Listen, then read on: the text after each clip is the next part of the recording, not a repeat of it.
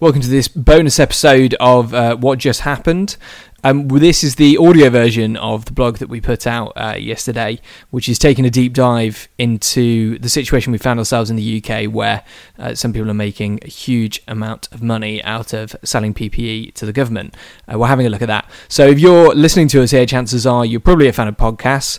You might even be tempted to start one, seeing that as we've had the lockdown situation and possibly another one coming up now. It's good fun, definitely cliched, but hey, it's cool. You might have something unique to say. It's really easy to get started. We use a platform called Buzzsprout. It's pretty cheap. There's even a free version to get you having a little play around. It'll get you automatically onto all of the platforms like Google Podcasts, Shopify, iTunes, all the platforms that you use to listen to your podcasts. If you use the link in the podcast description below the show notes, you'll get a $20 Amazon gift card when you sign up to a paid plan. So why not just give it a go? It's good fun. So I'll shut up, and here's the podcast.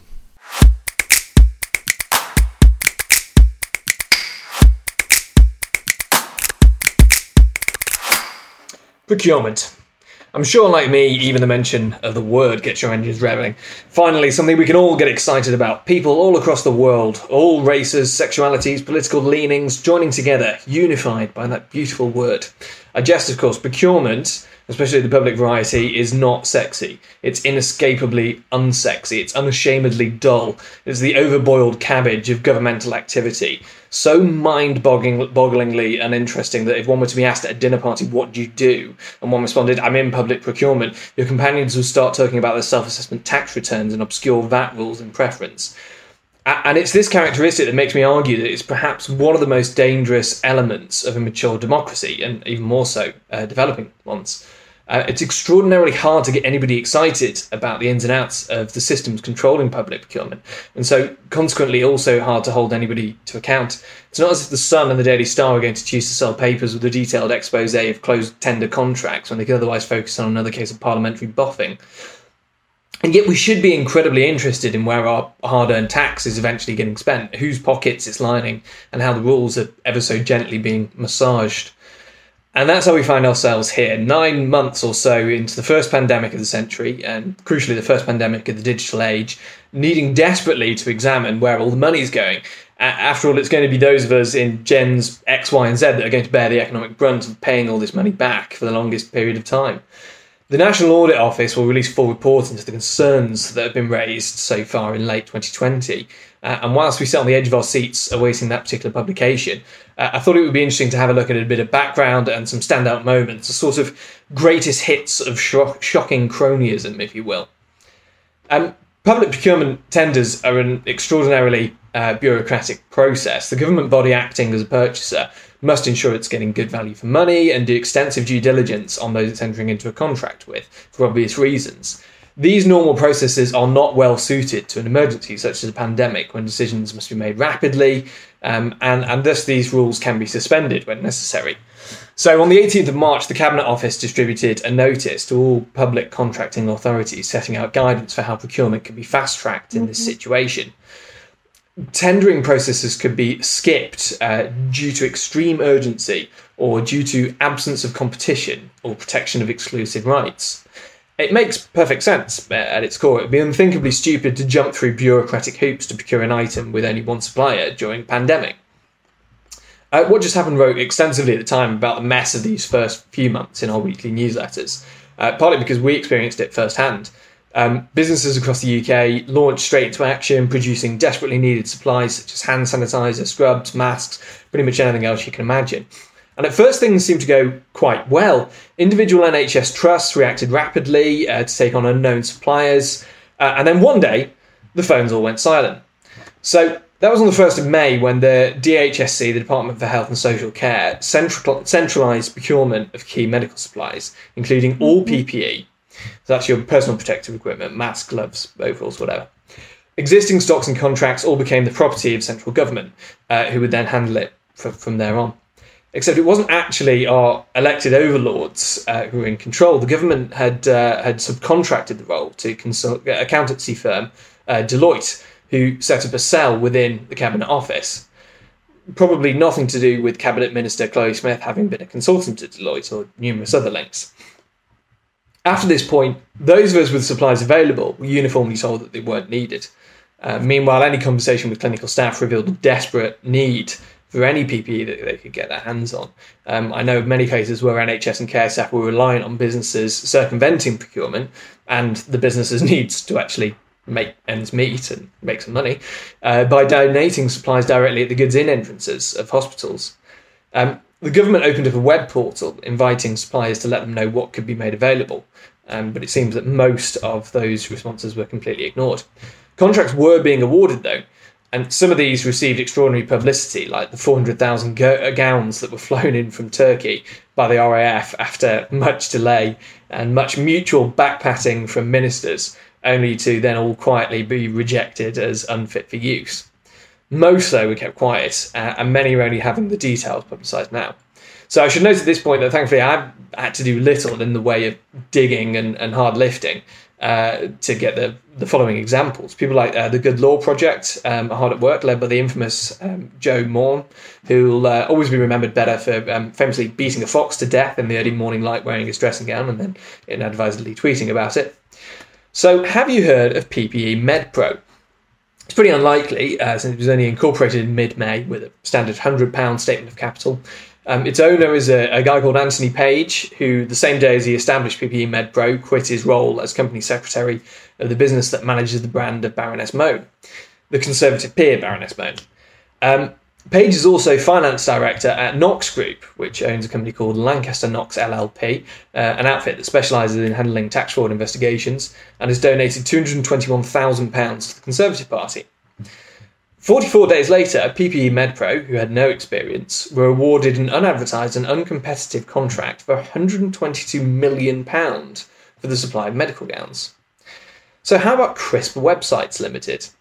It's a small company, generally trades under the brand PestFix and occasionally Pigeon Stop. Last year it reported assets of £18,000. We can assume, though, that its owners certainly do have the asset of having the Midas touch, seeing as they've been awarded a total of, so far, £313.7 million worth of uncontested contracts for various PPE, some £168.5 million worth of which was turned out to be unusable. Luckily, our ever-benevolent government believes in seventh chances, so they paid them up front more than £32 million for a shipment of coveralls. And astonishingly, more contracts have been awarded which haven't been made public yet. Personally, I'm wondering which bank lent a company with assets of 18,000 enough capital to deliver on these contracts. If anybody finds out who that is, I've got a bridge they might like to buy. PestFix actually, interestingly, held a crowdfunder in early April to raise a few £1,000s to buy goods to donate to the to ANHS. Within the crowdfunder, which has now been deleted, they admitted to never having supplied medical PPE before. So PestFix have been one of the benefactors of a remarkable spurt of purchasing overalls, or coveralls rather, I should say. The government won't say how many they've bought, but estimates based on the total spend and the cost per unit puts it at around 29 million. And for reference, so far, since the beginning of the crisis in March, the NHS has only needed 500,000. The items that have been tested to a substandard level by a substandard lab. Of those that have been tested and aren't just sat in a warehouse completely unused. The largest beneficiaries of the coveralls gold rush are an interior design company which specialises in designing offices called Unispace, which have received contracts for £239 million worth. So the other lucky bastards, and excuse it's a list here, is P14 Medical. So that's a loss-making company owned by a Tory councillor, £156 million worth of contracts. Cargo Services Far East Limited, can't find anything about them, £106 million contracts. Medicine Box Limited, a micro company with assets of £40,000, £40 million contracts. Initia Ventures Limited, a dormant company with £100 in assets, £32.5 million contract. SG Recruitment UK Limited, it's a recruitment company which is currently under audit, £23.9 million contracts. Tower Supplies, which isn't, as far as I can see, even a legal entity of any sort, £40.5 million contract. And Cow Media Group Limited, which is a digital media agency, at £19.5 million contract. To maintain impartiality, I should point out the cash grabbing doesn't seem to have been limited to those with Conservative Party affiliations. So Christopher Evans, a Labour Party donor who was arrested in 2007 in the Cash for Honours scandal, is chairman of a company called Excalibur Healthcare. The Isle of Man-based company sourced £135 million worth of ventilators for the NHS at the bargain price of just £50,000 per unit. The same ventilators which it had been selling 3 weeks earlier at £8,800 per unit. So lucky then that the government has an anti-corruption champion.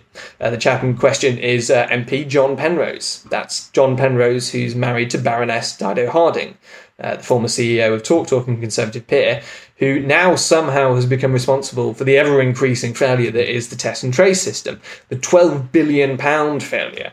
The £12 billion failure that last week briefly accidentally made an advert public for a £2,000 a day role as VP of operations to try and sort out some of their useless call centres.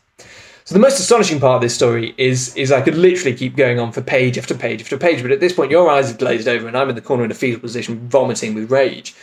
When all of this comes to a head, it'll be fascinating to see where the line is drawn between incompetence and simple fraud and embezzlement, because this shit stinks, and this is only what's been gleaned from public record documents.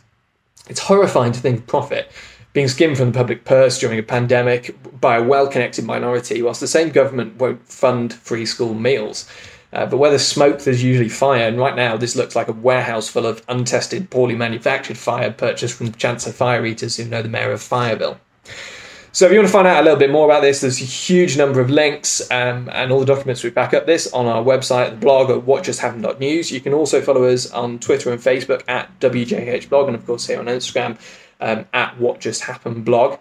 And just to give you a little bit of bonus to the blog, which we've already covered, going well into the area of opinion here, it's interesting to see what's happened here, because I'm trying to work out where it's incompetence and where it does look like fraud, because there are elements of this that I suspect are just that people who don't know what they're doing have been put in charge of procuring things.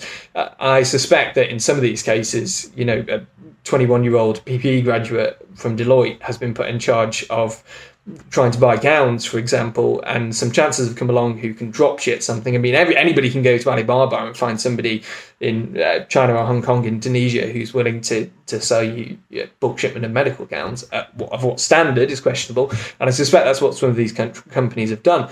But where it starts to get a little bit more potentially negligent is the fact that, a lot of these companies don't have the assets to purchase them. They don't have the assets to get a bank loan to purchase them. So that would imply that they've been paid up front by the government for these purchases. So in that case, the government has paid up front to an unknown company with very, very minimal assets for goods that they didn't know the quality of, and in most cases has turned out to be unusable, and to the sum of millions and millions and millions of pounds. And that's where it starts to sort of switch from incompetence to gross criminal negligence, quite frankly. Anyway, there's a whole bunch of potential legal cases coming out of this. It'll be really interesting to see what happens. So follow us on the social medias and whatevers, and if you've got any interesting that you'd like to say about this, get in touch and let's have a debate about it. Thanks for listening. Thanks so much for listening to that. If you want to find out more, as I said in the audio, you can go to the What Just Happened News, whatjusthappened.news blog, and you can find all the links and some of the graphics to go along with some of what we've been talking about, and you can find out see the contracts firsthand if you really want to do that for whatever reason.